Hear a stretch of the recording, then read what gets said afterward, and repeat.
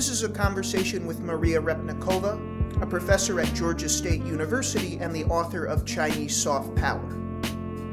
We discuss today what Chinese and Russian media are attempting to accomplish with narratives on subjects like Hong Kong, Ukraine, and the Olympics, how the soft power and media environments of Russia and China have evolved in different ways, how they are communicating and or collaborating with each other now, particularly on Ukraine, and how Western nations can reach audiences in Russia and China in ways that are productive rather than antagonistic.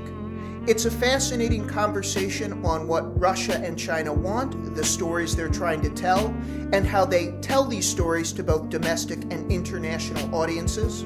For more conversations like this, you can listen to our back catalog on the Arts of Travel podcast, and for print interviews on China, you can go to our website, asiaarttours.com. Here's my conversation now with Dr. Maria Repnikova on Russia, China, soft power, Ukraine, and the stories these nations are trying to tell, both their domestic audiences and Western audiences.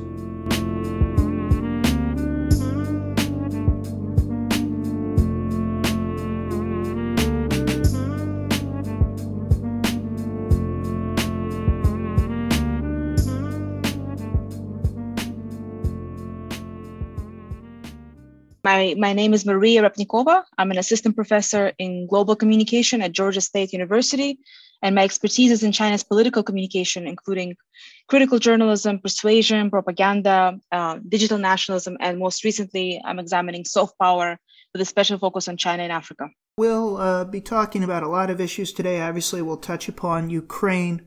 One of the more interesting things I've heard from you recently was a public lecture you gave at the Lowy Institute, comparing Russia and China's general media structures. You said, and this is paraphrasing, you can add your own expertise, but Russia essentially uses capitalism still, things like sort of bourgeois legal codes, punitive taxation, and the law to criminalize speech, whereas China's media is more akin to the old Soviet system where media outlets, individuals who report, are oftentimes directly connected to the state, and the central government has much more power and sway to direct coverage as it sees fit.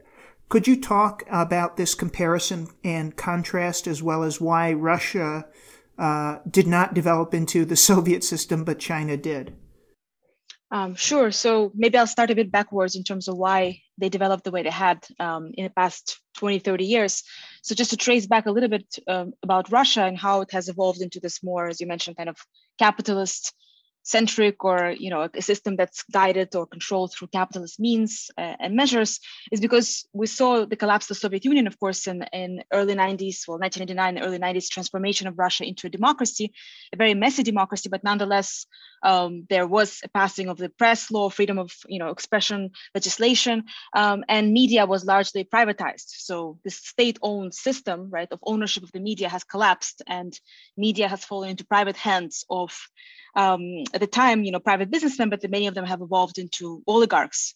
So as opposed to being owned by the state in this kind of a capitalist democracy that Russia has evolved into, media has become a part of business empires, individual owners. And there's been a lot of competition across those empires, and some of them have become loyal to Putin, who of course came to power much later, but he co-opted many of these oligarchs, and the ones he couldn't co-opt, they went to jail or had to flee. And very few remaining ones that own some very independent private news outlets are also individual, wealthy people who are able to maintain this sort of smaller media empire, if you will. So the control and the ownership here is the ownership model has evolved from state-owned, party-owned media that we see in China to private ownership.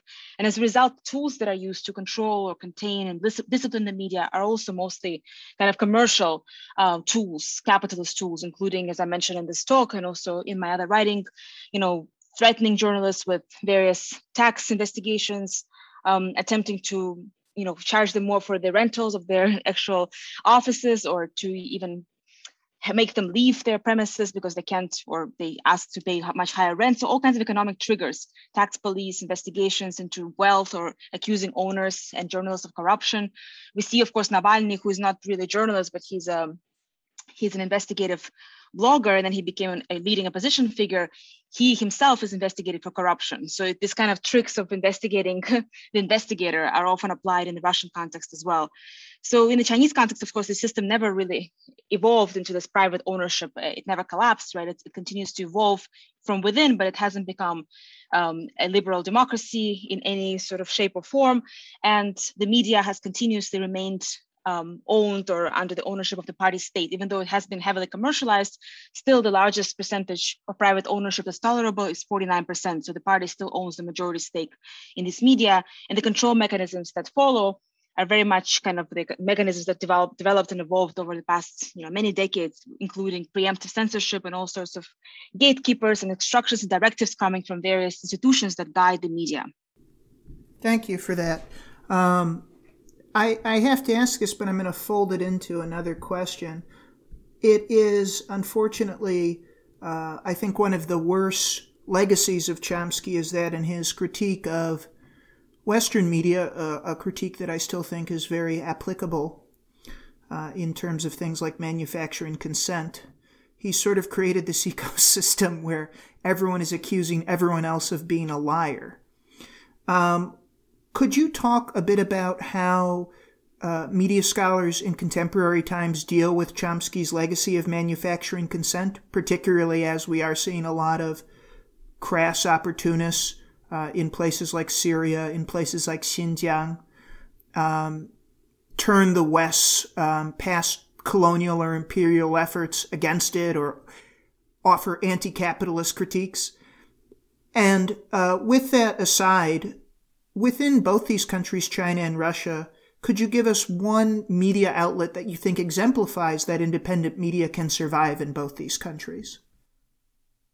I'll start with the outlets. So in terms of the examples that we see of media outlets surviving, most visible and I think very important example right now in contemporary Russia is a newspaper called Novaya Gazeta. It's literally translated as the new newspaper. And for some of the listeners, you might be curious to look it up at the moment and to see how it has depicted the recent protest, one woman protest that has happened, I think it was last night or yesterday, last night our time, but it was a woman who stepped into the broadcast of a state media channel in Russia and showed up with this big sort of plaque and kind of a big piece of paper that wrote "No war" and that stopped the war. And she pronounced those words as well. Turned out she was also one of the anchors on this TV channel, state-owned TV channel. And since then, of course, left her post and I think now is going through all kinds of legal troubles herself. But Novaya Gazeta did reprint her kind of protest. They were not able to write the entire speech, but they did write don't trust propaganda, because they're not allowed to write anything about the actual war directly. It's censored, but they're able to write don't trust the propaganda, and they whitewashed kind of this sort of use this whitewash to showcase that they weren't able to print the other letters. That's the only Russian independent outlet that I think has printed anything about this protest. It's quite sensitive these days. You can get a 15-year jail sentence for speaking out against the war.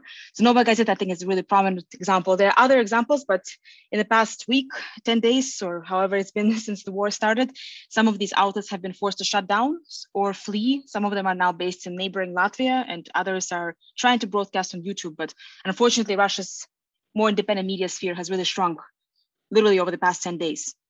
In the context of China, the outlet I follow the most is Caixin, still party owned, but heavily commercialized and of course, often cautious in its critique, but I found their coverage of the pandemic in China in particular very impressive, especially when the outbreak began in Wuhan. They published very, very long stories, 10 to 20 pages stories that documented everything from why there was such a delay in responding to this crisis to some corruption matters on the ground, without touching upon the very high levels of government, because that's kind of the red zone, but they still, I think, do it the best they can given the circumstances. So Novaya Gazeta and Caixin, I think, are quite interesting, and also interesting to compare China and Russia, because Novaya Gazeta is a lot more outspoken than Caixin. So it also showcases that in this context of these two regimes, at least until now, there's been more space in Russia to criticize the government than in China. So that's something that I wanted to bring up as a comparative point as well. And then in terms of dealing with this idea of manufacturing consent, it's interesting because I actually recently taught a bit of a piece of kind of partial lecture of Chomsky, but it wasn't directly about manufacturing consent, but it was about postmodernism and his critique of the fact that nowadays, one can always say that there is no moral truth anywhere because it's easy to kind of demoralize the other or to doubt any side of the coin, so to speak. Nothing makes sense. Everything is disputable and there is no right or wrong.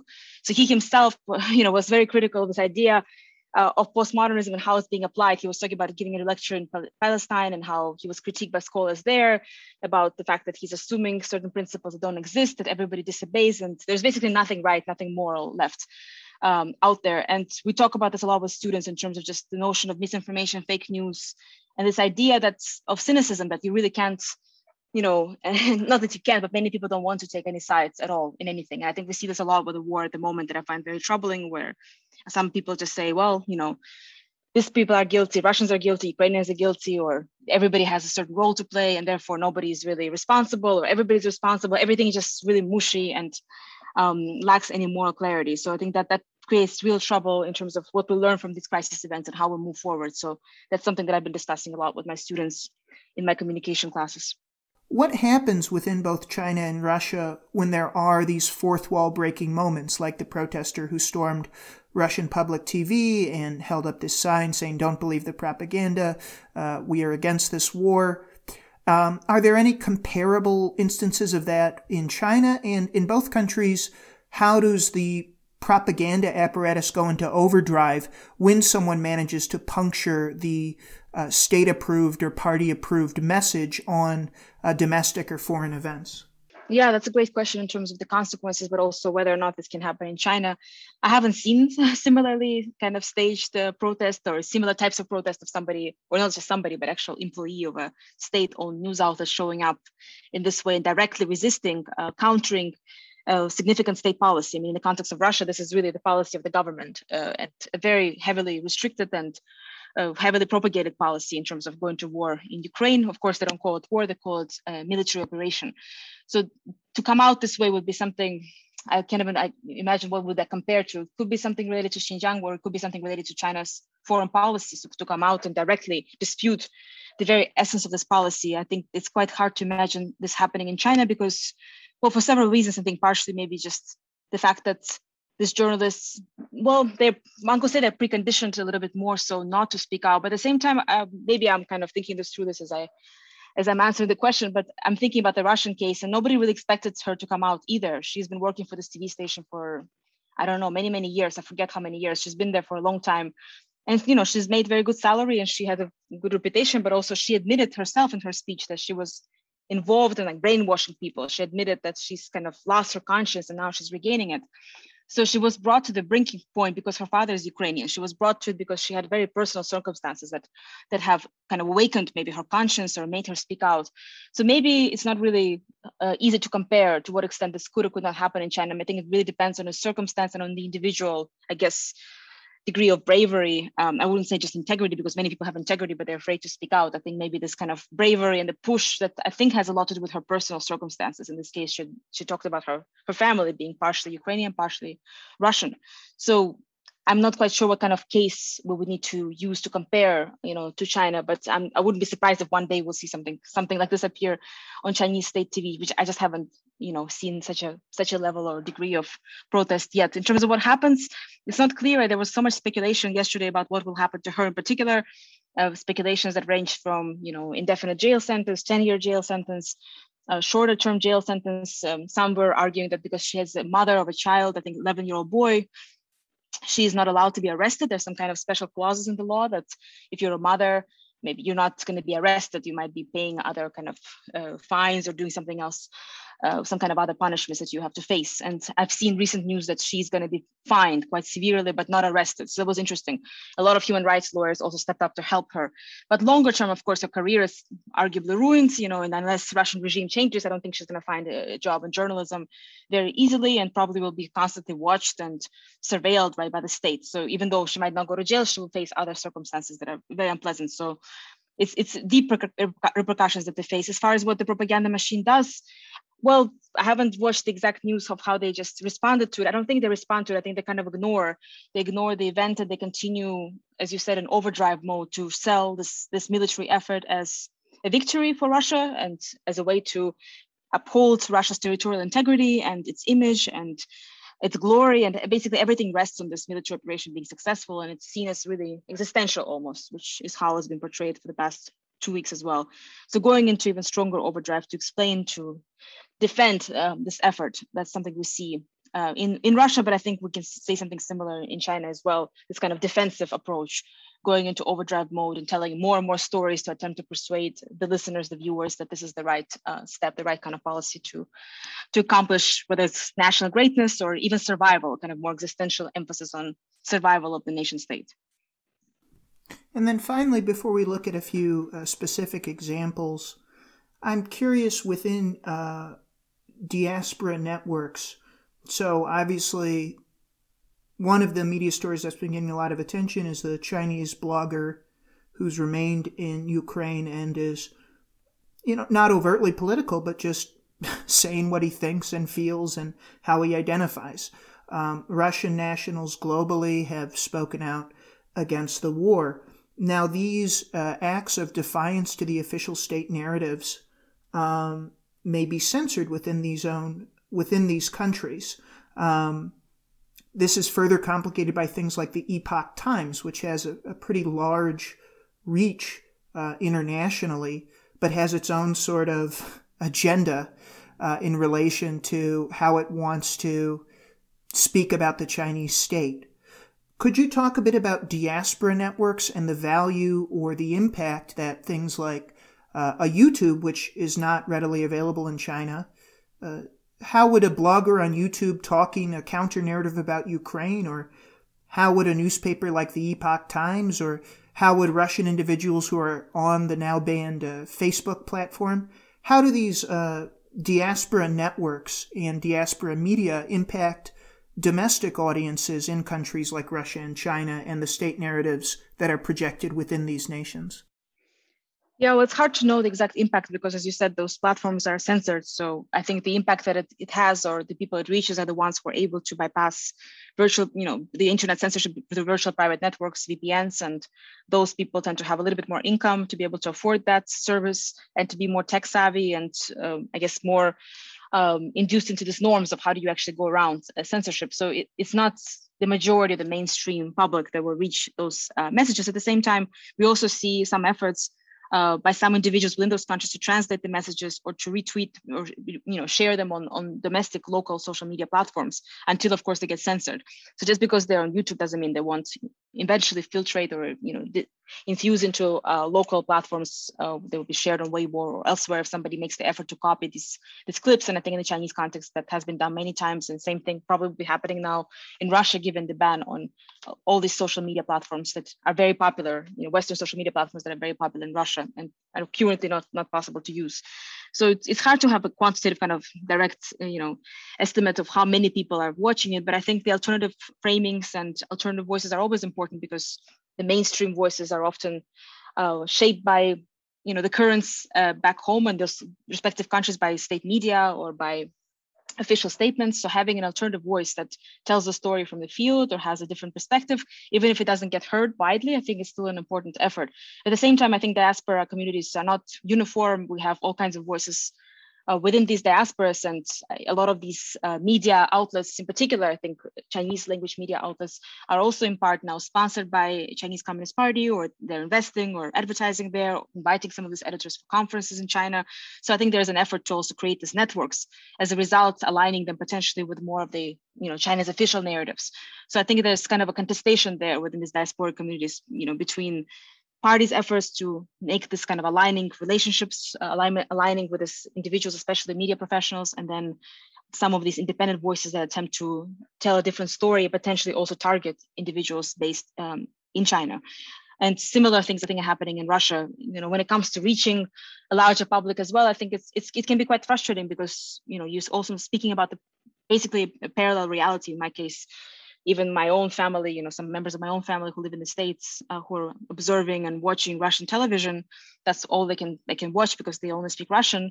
We can have quite difficult conversations about what's going on in Ukraine. We just have totally different perceptions and different realities that we are absorbed in. And, both of us are seeing suffering, but in a very different way. So that can be quite challenging to bridge the gap there. how much could we say collaboration exists when a conflict like Ukraine emerges, where China wants to support Russia and support Russia's position while still maintaining what seems to be an increasingly convoluted neutrality. So if this is largely controlled by the state in China, how much role does the state have in sort of exporting its soft power and coordinating what its propaganda will be with nations that it wants to support, like Russia in this instance?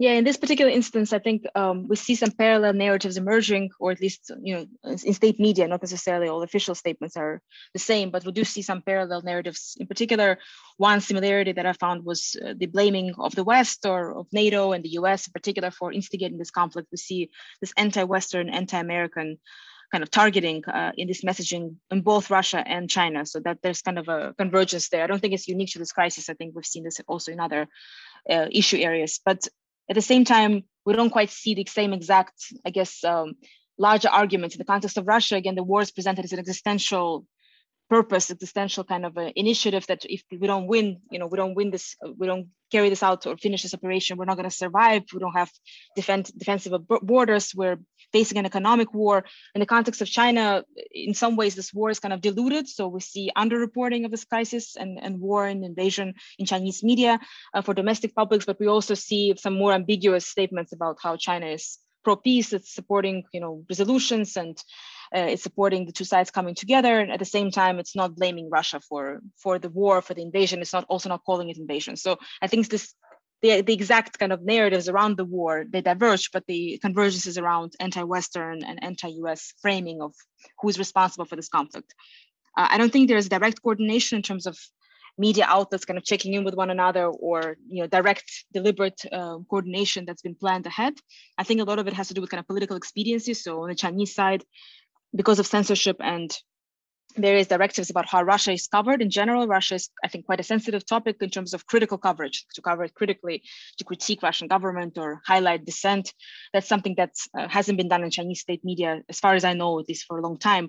So in this crisis, we obviously know that the Ukrainian side is not reported very widely. We don't see many images coming out of Ukraine, with the exception of some alternative voices, and CGTN has done more coverage, but domestic Chinese media haven't done that much. So if you're told to cover this conflict in this somewhat biased manner, then I think the natural step is to use more Russia footage, because otherwise, where are you going to get this footage from? Because most footage from Western media is using storytelling from Ukraine. So if you want to create this very different picture, then you have to use more Russian footage, Russian reporting, and Russian data. So a lot of the times when I turn on like Simon Diambo, I hear that they're relying on Russian press conferences or statements to discuss how the story is evolving, which is interesting and obviously also troubling. So convergence, to a degree in terms of the anti-Western message, and also some convergence when it comes to the sources they're using. But at the same time, I don't see this as a heavily coordinated or deliberate step, and I don't see completely exact mirroring of messages either overall, right? Again, Ukraine is presented as almost like a direct enemy of Russia in Russian media, and in China, it's kind of diluted, and in some ways, this whole crisis is obfuscated, and the coverage is mostly focusing now on domestic economy. It is odd that within Western media, there was a coterie of semi-high profile bloggers who all of a sudden flipped their position on Syria. People have sort of tried to figure out how tied this was into sort of Russia's soft power agenda, getting these Western voices on their side. We see that same sort of coterie talk about Xinjiang in skeptical ways, despite the overwhelming evidence, and now Ukraine. Could you talk a little bit about the strategy for Russia and China in obtaining Western voices on venues like RT or within China's internet, getting them to speak positively about Xinjiang? And then do you have any concerns at all of some of the instances you've seen of RT being deplatformed essentially by YouTube and these individuals having their archives deleted, or is that just sort of collateral damage for doing a lot of unsavory things over the years, to be blunt about it? Yeah, so I haven't looked or studied directly the co-optation of Western voices in terms of reporting or discussing Xinjiang, but I have looked at overall strategies of hiring local staff, and you could call it co-opting, you could call it localizing techniques of both Chinese and Russian state media. And I think in part, maybe there's some learning or at least admiration of what RT has been doing, because from reading Chinese scholarly articles about RT, you see that they emphasize localization a lot, which means doing local hires and essentially hiring individuals to tell these stories from their own perspective, but also making them appear as more maybe legitimate or more credible as a result of who they are, even more so than what they say. So we see on RT, the majority of staff that they hired, many of them are actually Western educated, but also just Western nationals, right? Americans, Europeans, and so forth. And we see in Chinese media, state media efforts, not only in Europe and the US, but also in Africa and Kenya, they're hiring and poaching many talented African correspondents by offering them competitive salaries, but also the idea that they can tell maybe a more interesting story about Africa that they're not able to tell in Western press, or media, which often focuses on negative stories. So there's kind of different ways in which they're offering or presenting these opportunities as enticing. So I think overall localization is a huge ambition in Chinese media, and same thing goes for Russian state media. But also we see something that I described in other writings is kind of delegating propaganda, that this kind of the idea of delegating it to Western voices in particular. We saw this also during the pandemic, for instance, at the very beginning of the outbreak in Wuhan, and sort of following up on this outbreak months later, China presented itself as kind of the victor, the leader in beating COVID. And a lot of the discussions that I've read, they would really echo interviews with Western leaders, scholars, WHO, scientists and so forth, to showcase that China has done well. So they would prefer to tell that story through Western voices to appear as more legitimate. So I think that that's a trend, and we see this across different issue areas. And maybe some of these individuals genuinely believe that this is how China has accomplished or what it has done. Maybe they're tasked to do so, but I think it's a mix of different things that they're doing. And overall, I think localization and delegation of persuasion is something that is a very big tool that they're deploying across digital platforms, but also in traditional media. As far as YouTube deleting the archives and kind of shutting down these individuals, I guess it's a very tricky topic, and I don't specialize in kind of the censorship or social media kind of law and regulation when it comes to what's considered to be a justified action. Does this mean that we should be deleting the archives of all individuals that say unethical things or work for state media outlets? Because if we think about that, Voice of America, for instance, is also state-sponsored, government-sponsored outlets. Should we be deleting some of their stories if they're not, if they're biased or if they cause certain harm? Like, where does this stop? I guess what's the line at which this is drawn? Who is included in this larger bucket of unsavory individuals, as you said, or unsavory content? Like, how do we determine where to stop or who to include? So I find that to be a little bit troubling. But I guess overall, it's partially had to do with branding, showcasing to YouTube audiences and the company itself, signaling that we're on the right side of history here, we're getting rid of propaganda. But is this like a systemic move? Are they going to always regard RT in this manner, or once the war ends, are they gonna kind of let them spring back up? And then how does that work? So I guess I'm just a little dubious of like the efficacy that this is accomplishing when it comes to long-term implications on propaganda, hate speech, and other issues. Are there any critiques that China or Russia media have historically made, particularly during the height of U.S. imperialism, that are in fact valid? And perhaps if you can't offer that subjective judgment, were these critiques seen as valid by a global audience? One of China's closest allies is Pakistan, for example. China's invested an incredible amount of resources into Africa. Russia has made more and more entrees back into former Soviet nation states in Central Asia. So what is the sort of the critique from Russia and China that may have some plausibility? And are these narratives being received positively in other countries because of U.S. hubris or Western hubris in the large in general? I think the critique that they have made is maybe not as specifically focused on the media, but more so on the political system, and in some ways attempting to dispel or critique the idea that our system or the American system somehow has some kind of a morality over other systems, has a moral weight, and it's able to critique and basically evaluate the performance of other systems like China or Russia. So in particular, during the events that followed the January 6th insurrection, there's been a lot of coverage in Chinese and Russian media about this event and how it showcased the destabilization of the US democracy, its weakening, its fractures, how could this happen, right? It's, showcasing all kinds of drifts that are happening here within the system, and telling that story to global audiences. But I think overall, at Russia and China, I think one of their recent, well, maybe for Russia it's less recent than for China, but this kind of strategy of dispelling maybe the myths of America's prowess and superiority, but also very much kind of puncturing this hole in the morality of the system, because it's really a moral system, especially pointing to the idea that capitalism and capital has such a significant influence over political processes. So you can kind of buy power here, right? The idea that the campaign financing legislation is so weak, and that one can become, someone like Donald Trump can become a president just by virtue of having, well, not even a successful business, but by having money, right, to be able to push himself into power and to co-opt and to create this movement for himself. So how much money matters in terms of American politics versus, at least from China's side, they often emphasize meritocracy and this notion that Chinese officials have to work up to being powerful. And but in US, they don't have to, they can come to power without that. So those kind of issues are brought up a lot. And I think co-optation of the word democracy itself has been really interesting to observe. We see Russia calling itself a democracy. China is also calling itself a democracy. They often use some adjectives to describe themselves as a particular type of democracy, but the way they describe their democracy is more, is more accountable, it's more efficient, it's more capable of responding to public concerns, and basically it's morally superior to Western liberal democracy that's exemplified by the US. So that's something that we see over and over. I think it's a persistent trend here, and maybe less so focused on the media directly, but more so on the larger political processes. And does the public in the global South, or around the world where these two countries are so active, do they buy into it? I think this critique is appealing, especially because there's quite a bit of cynicism towards the US in particular, in many parts of the world, in terms of its inaction or its lack of competition with China, but a lot of critique over, for instance, what China is doing. But also, of course, the US expensive military power, the debilitizing wars and its military bases, and arrogance. That's something comes up a lot in critiques of the United States. So these kind of messages around, questioning to what extent is this a superior system, I think they can be exciting, or at the very least relatable.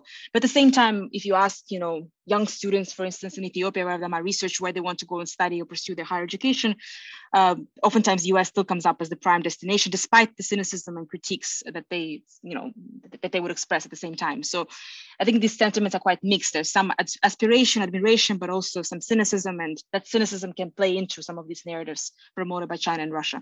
I want to take us to Hong Kong for a moment, without a lot of specificity, because I honestly, I feel these general overviews, and you can talk specifically if you want, but I know for our talk, you specialize in certain areas, but even this generalist level of knowledge is really, I think, important and interesting to give people a structural breakdown. So with that preamble through with, Hong Kong, it was really interesting for me to watch the sort of propaganda narratives unfold in terms of the emotionality that a lot of Chinese media, state media, used to sort of pit the violent and spoiled rioters, how they termed Hong Kong's democracy protesters, versus sort of the noble and pure police.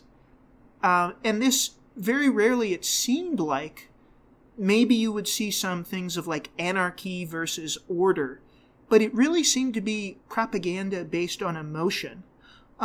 Could you talk a bit about, for Hong Kong, and if Syria, if you're knowledgeable, I'd love to know this for a Russian audience, but Hong Kong was the focus of this question. Could you talk a little bit about sort of the emotional tenor and why it was chosen for Hong Kong propaganda? And now with public trust at an all-time low, how the heck, after calling all these people violent and spoiled and all these other words I'm sure you'll get into in this tone, how the heck are they going to win public trust back now that they want to govern Hong Kong more directly? Right. So yes, I don't focus directly on Hong Kong or propaganda and persuasion vis-a-vis Hong Kong in my research. Many other people do, but just from more general, I guess, observation point of view, what you described, the idea of, I guess, affect, emotion, and some of these terms, like you mentioned, violence or calling on this idea of spoilage or being ungrateful, right? I think that's something that speaks to, in part, maybe to mainland Chinese audiences as well, that are very much used to this narrative that Chinese Communist Party has brought this incredible economic success and everybody has been better off as a result, and you have to make sacrifices and you might not have it all, this kind of freedoms to protest, to demonstrate, to have political freedoms of choice, they're deprioritized. They're kind of at the more of the bottom of the list when it comes to your overall well-being. That's the story that they've been sold or they've been listening to for a very long time. So that I think part of this kind of notion of spoilage or violence and showcasing that this people who are protesting for something that is in some ways, I guess, abstract for Chinese mainland residents, to kind of demoralize it and say, well, this is not actually something that's worthwhile to stand up for, but actually they're mostly just ungrateful, right? This idea of being ungrateful, like we're giving them so much, but there's no gratitude. I think that narrative is very defensive, and in many ways, to me, it seems like it speaks to domestic publics to kind of justify the policies in Hong Kong, but also to make sure that they don't follow in similar route and protest against the government in China, because there's of course a lot of fear of copying some of these techniques and destabilizing China from within. So that's also a narrative I've heard when I was visiting, Beijing over this time period when things were still unfolding a few years ago. You see even young people. I was surprised by young people who spend their time in Hong Kong, young mainlanders who spend time studying there, who had quite a bit of empathy and curiosity about what's happening in Hong Kong, still found themselves very surprised at not necessarily calling this protest as ungrateful, but they just didn't understand what was going on. They were like, well, why would they do this? Why this violence, right? They seem to be so violent. And even though, they have everything, but then some would even argue they're violent because they don't have enough. They're jealous of what's happening on the mainland. They're jealous of the opportunities we have here. They are lacking opportunities. If they had more opportunities, they wouldn't be violent. So everything was tied to economic rationale as opposed to a more of a political rationale, which is much more dangerous to present to domestic Chinese publics anyway, because that speaks to the types of topics that are just too sensitive. They're completely outlawed, I think, in contemporary Chinese political discourse. So I guess this kind of this affect or this emphasis on gratefulness, gratitude, and especially economic factors behind the protests, they make sense. And it's also how China often explains protests in general, like anywhere that take place in terms of civic unrest. They often talk about economic factors, like this is because the economy wasn't doing well, because these people didn't have enough opportunities, otherwise they wouldn't protest. Trying to frame it all in a very rational, pragmatic way, as opposed to looking at the more abstract, not necessarily abstract, but much more, civic duties and values and democratic ideals that some of these people are governed by, not only in Hong Kong, but many other parts of the world. So that, to me, it feeds into the larger, I guess, communication about social movements from the Chinese government. And as far as, how is this going to affect trust, I think it's very difficult. I mean, it's such a huge disconnect. I can't imagine, what kind of tools one would have to deploy to win over trust. I think we're still going to see more economic tools, again, kind of co-optation, maybe offering opportunities, economic opportunities. I don't know whether it's education or investment or something to entice participation or continuing kind of connection to China. But at the same time, in a sense, leaving people with no choice because so many international companies have exited.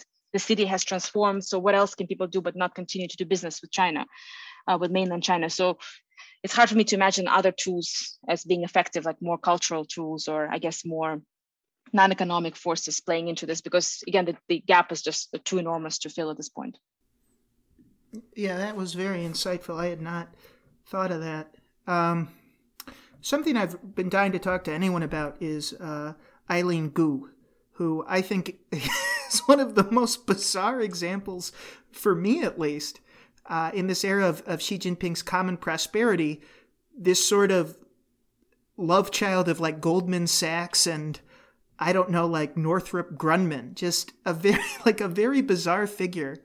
So for people who don't know, she's this globe-trotting woman who mother's a Chinese national, father is, I don't know his nationality, but I believe U.S.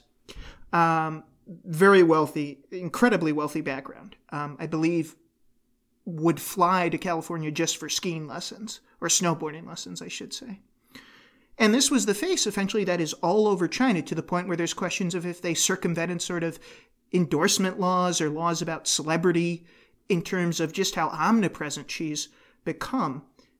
It was such a bizarre disconnect to me that I know this is not your specialty, but I had to ask you, what does Eileen Gu being the face of China in an era of common prosperity say about either some of the kinks of Chinese soft power or some of the ways that maybe the narrative doesn't always line up with what the state wants to say? I'm just utterly confused and would love some clarification on this figure.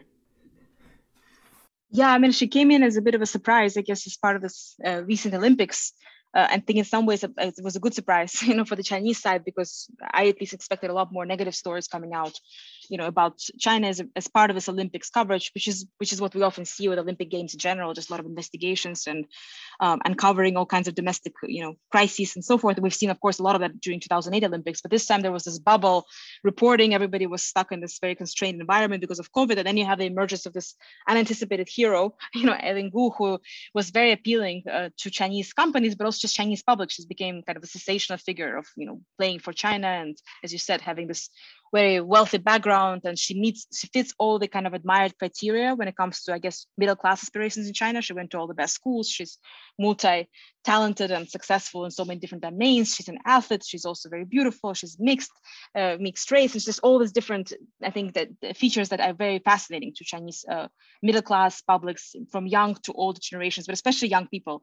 So she's become kind of this marketing, I don't know, hero in some ways, or marketing entity. And I think in some ways it kind of showcases, well, I guess, first of all, force of capitalism in this whole thing. I mean, she was, I'm sure, enticed by all the big deals that she ended up getting, all the publicity and very lucrative deals that she's getting as part of this Playing for China card. But at the same time, there was also a lot of interesting writings and questioning this idea of national identity. Like, do you have to choose one side in these games? And in general, like, does she present like an interesting lens to think about this duality, like being both Chinese and American, and being able to choose, right? Not having to subscribe to one side or the other. So some very interesting writings came out, including by Chinese scholars and Chinese nationals based in the US, that in some ways it was kind of inspirational, despite these commercial forces that arguably have shaped her decision. So I don't know, I think she's also kind of fascinating, but I don't have a very clear-cut conclusion about what she really means. But I think the fact that she represents such kind of aspiration for Chinese middle class, Chinese youth, that in and of itself is kind of telling, this kind of cosmopolitan, mixed, very wealthy, multi-talented figure, something that's, many Chinese aspire to be. What does that tell us about, I guess, the overall dreams of young Chinese people? So I think that's interesting.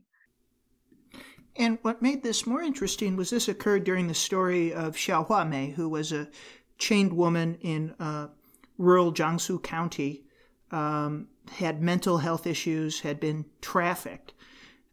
When you compare and contrast the figures, it's absurd. You have this woman who's like part of the 99.9% in Eileen Gu, or the 0.001% in Eileen Gu, and then the 99% in terms of Xiao Huamei. Now, her story is more horrific than most, but the being rural and being poor is the majority of how people are going to live their lives in China.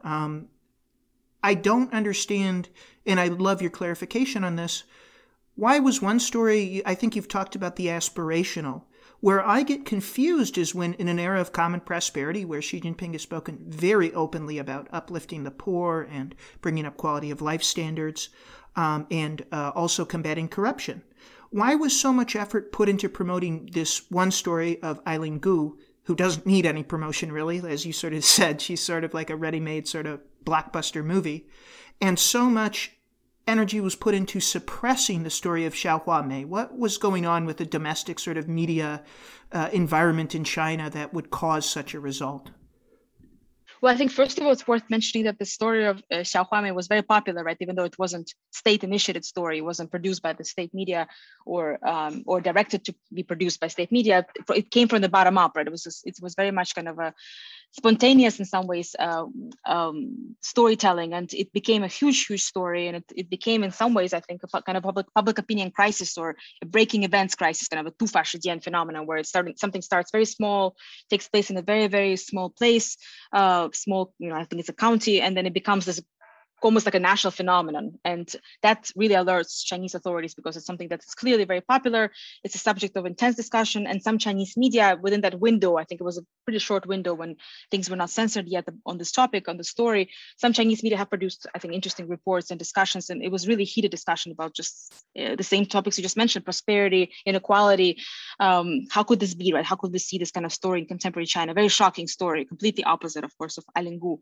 I haven't read enough of the coverage to see if anybody connected the two or compared them, but at the very least, the focus on this chained woman, chained woman, kind of the shame of this story, the focus on what does it tell about China, what does it tell about us. I've seen a lot of discussions about that, and the fact that it's so popular clearly resonates very deeply with Chinese public. But it's also, it's I kind of alluded to already, it's a threatening story in many ways because it showcases what hasn't been accomplished, right? It's a story of injustice. It's not a story of aspiration.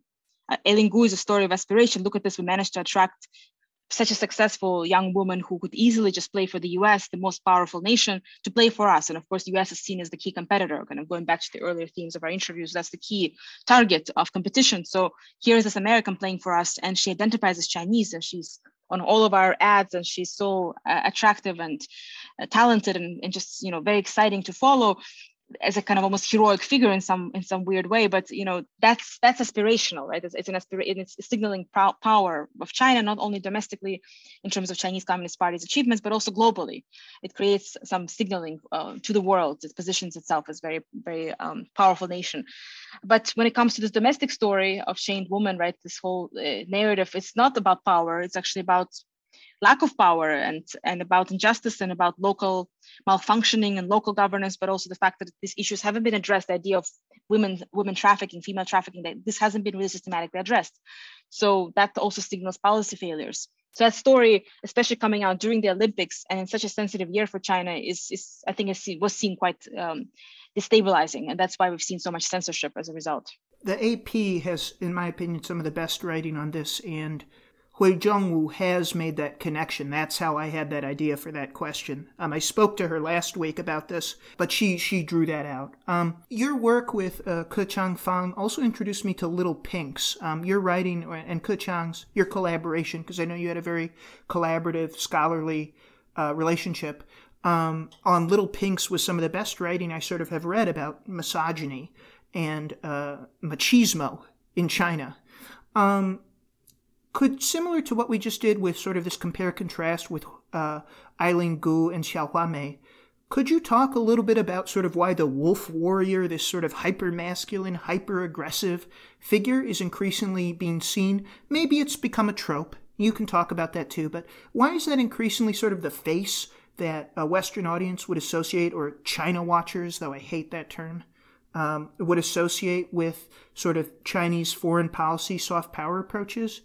And similarly, domestically, the contrast. Why are things like Xiao Shenrou, sort of feminine presenting men, or Hua Biexing, transsexuals, feminism et al., why are we seeing this hyper-masculine approach abroad? And then domestically, why are we seeing this incredibly concentrated approach to break up feminism or anything that is not heteronormative, anything that is queer? Yeah, so in this research, what I found actually most fascinating in this collaborative project with Ke was just how much of this misogyny and machismo is apparent not only in the more nationalistic circles, but also in the liberal ones as well. Because in this article, we uncovered that Little Pink, the association of Little Pinks with women was actually false. It was primarily, or this majority male netizens who were under this label in terms of nationalistic content they were producing at the time. We're talking about Taiwan and the elections that took place in Taiwan that were positioning themselves as kind of anti-mainland, and the attempt by many netizens to bring Taiwan back into China's orbit,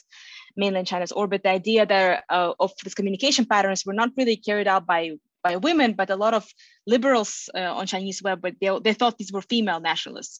So the way they talked about some of these women, the alleged nationalists, was just so misogynistic that it was really, quite disturbing to discover just how much, how much convergence there is across discourses, across different political orientations in China when it comes to machismo, right? It's present on both sides. It's not just the conservative nationalistic things. That's just the first thing I wanted to bring out there. That's something I found very interesting from working on this piece with Ke.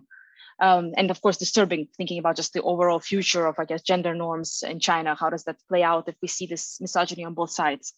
And then when it comes to the wolf warrior diplomacy and this kind of manly, again, masculine image of China, the more aggressive, offensive, defensive sort of style of communication, I think part of it has kind of historic legacy when you look at wolf warrior diplomacy, and Peter Martin just published an interesting book about that, kind of historicizing this idea of just diplomatic practices. And a lot of the heroes and key characters in his book, and I think the characters we see on Chinese social media are men. They're male characters as opposed to female. We have some female characters like Hua Chunyin, but not that many. A lot of them are themselves, male diplomats, and they really embrace this kind of strong, I don't know if it's patriarchal or macho kind of style of communication, confident, right, assertive. So I think that assertiveness is also seen with maybe in part with reflecting China's rise, becoming a more assertive power. And oftentimes I think assertiveness and the projection of power is very much carried out in contact with patriarchy, or at the very least the re-emphasis of kind of male prowess. So I think we see this also in Russia. There's been really interesting writings about Putin's popularity and his machismo. And of course, in Chinese social media, there's also a lot of admiration for Putin and his precise kind of macho imagery, and a lot of fascination with how he's the real man. And if only Chinese leaders were as real, as powerful, as strong as Putin. So that is interesting to say the least.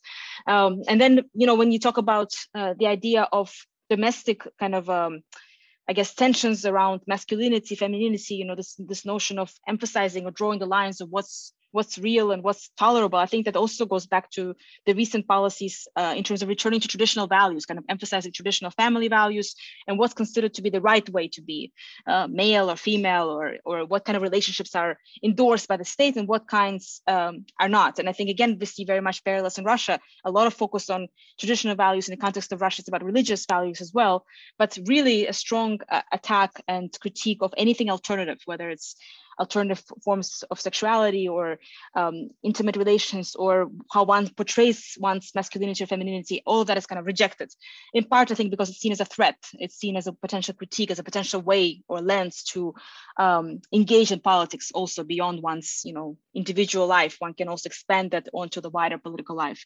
So I think that's why we also see quite a bit of frictions on that within China. And of course, it's ironic because it's in the end of the day, I think people always find ways to resist these templates of how to be or how to carry oneself, and that resistance can also backfire. So I don't think it's necessarily something that can be really held tight in this very contained manner in the long term. But it's an interesting forces to observe at play both internationally and domestically when it comes to containing this alternative expressions and then portraying power as very much a masculine power, kind of a one way, one directional, very assertive, and what this actually means in terms of perceptions of China and Russia on the global stage.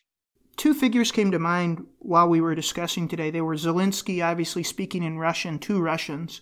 I know he's a Russian native speaker. But also Kevin Rudd kept coming to mind as this example of someone who, fluent in Mandarin, has been seen as this sort of channel of power, or this individual who can sort of push back on sort of Chinese soft power narratives because he's so respected in the country for his Mandarin. Are there any thoughts that you've had watching Zelensky, or sort of the knowledge of figures like Kevin Rudd? What advice have you given to either policy speakers or academia? What are the conversations going on? We know this soft power is right now sort of pretty antagonistic. How can we look to a figure like a Zelensky, a Rudd, or in general, this speaking to China and Russia, not being combative? What are the ways that we can engage with these narratives without being sort of hostile, like these individuals, no matter the very difficult circumstances, both Australia, to a lesser degree, and Ukraine have with nations like China and Russia? So first, in terms of where to find my research, you can find this by either following on Twitter. It's at Maria Repnikova, and the same thing goes for my website. It's mariarepnikova.com. So it's just my name and my last name, and I publicize my research there. But also, if there's anything that you're interested in reading and that's not accessible to you, I'm all about open access. So in terms of my work, if anybody has interest in any of this research, I'm happy to send you a copy of my new book. It's called Chinese Soft Power, and my former book on Chinese media politics, or any other articles that you find curious about. I'm happy to share anything you like directly. So please let me know. And in terms of learning from figures like Zelensky and Kevin Rudd, I think I'll speak a little bit about Zelensky because he's just so timely at this moment. I think there are a few things that one can learn from. And one is that you already alluded to this idea of speaking to Russia or Russians, right? I think he very much differentiates between the leadership of a country and the people. And that's something that we don't often do in the policy discussions here in the West. There's oftentimes conflation. For instance, China. What does China mean? China is often conflated with Chinese Communist Party, Chinese leadership. Chinese people are conflated with the party. Everything is just fused together. I think Zelensky does a good job of differentiating between the two. He differentiates between Russian public and Russian state, and Putin and Russian government. He tries to kind of create more layers to which he speaks directly in Russian, right? So that's one thing. I think the second is a degree of empathy. Even though his own country is at war and facing so much devastation, his policy has been to communicate as much empathy as he can to those actors involved on the Russian side who are not representing the government, right? Kind of in a way are themselves victims in this conflict. So for instance, Russian soldiers have been allowed to call home when they're captured in Ukraine.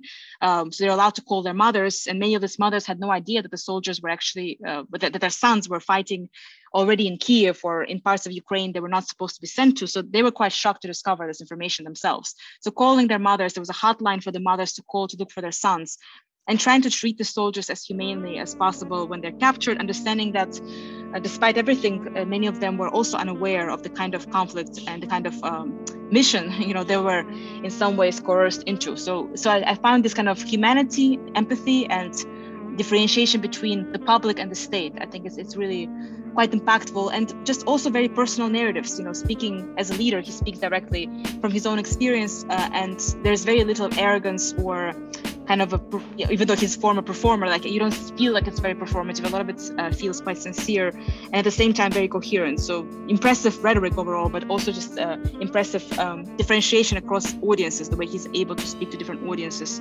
and connect with them in I think, pretty powerful ways. So that's my takeaway from that.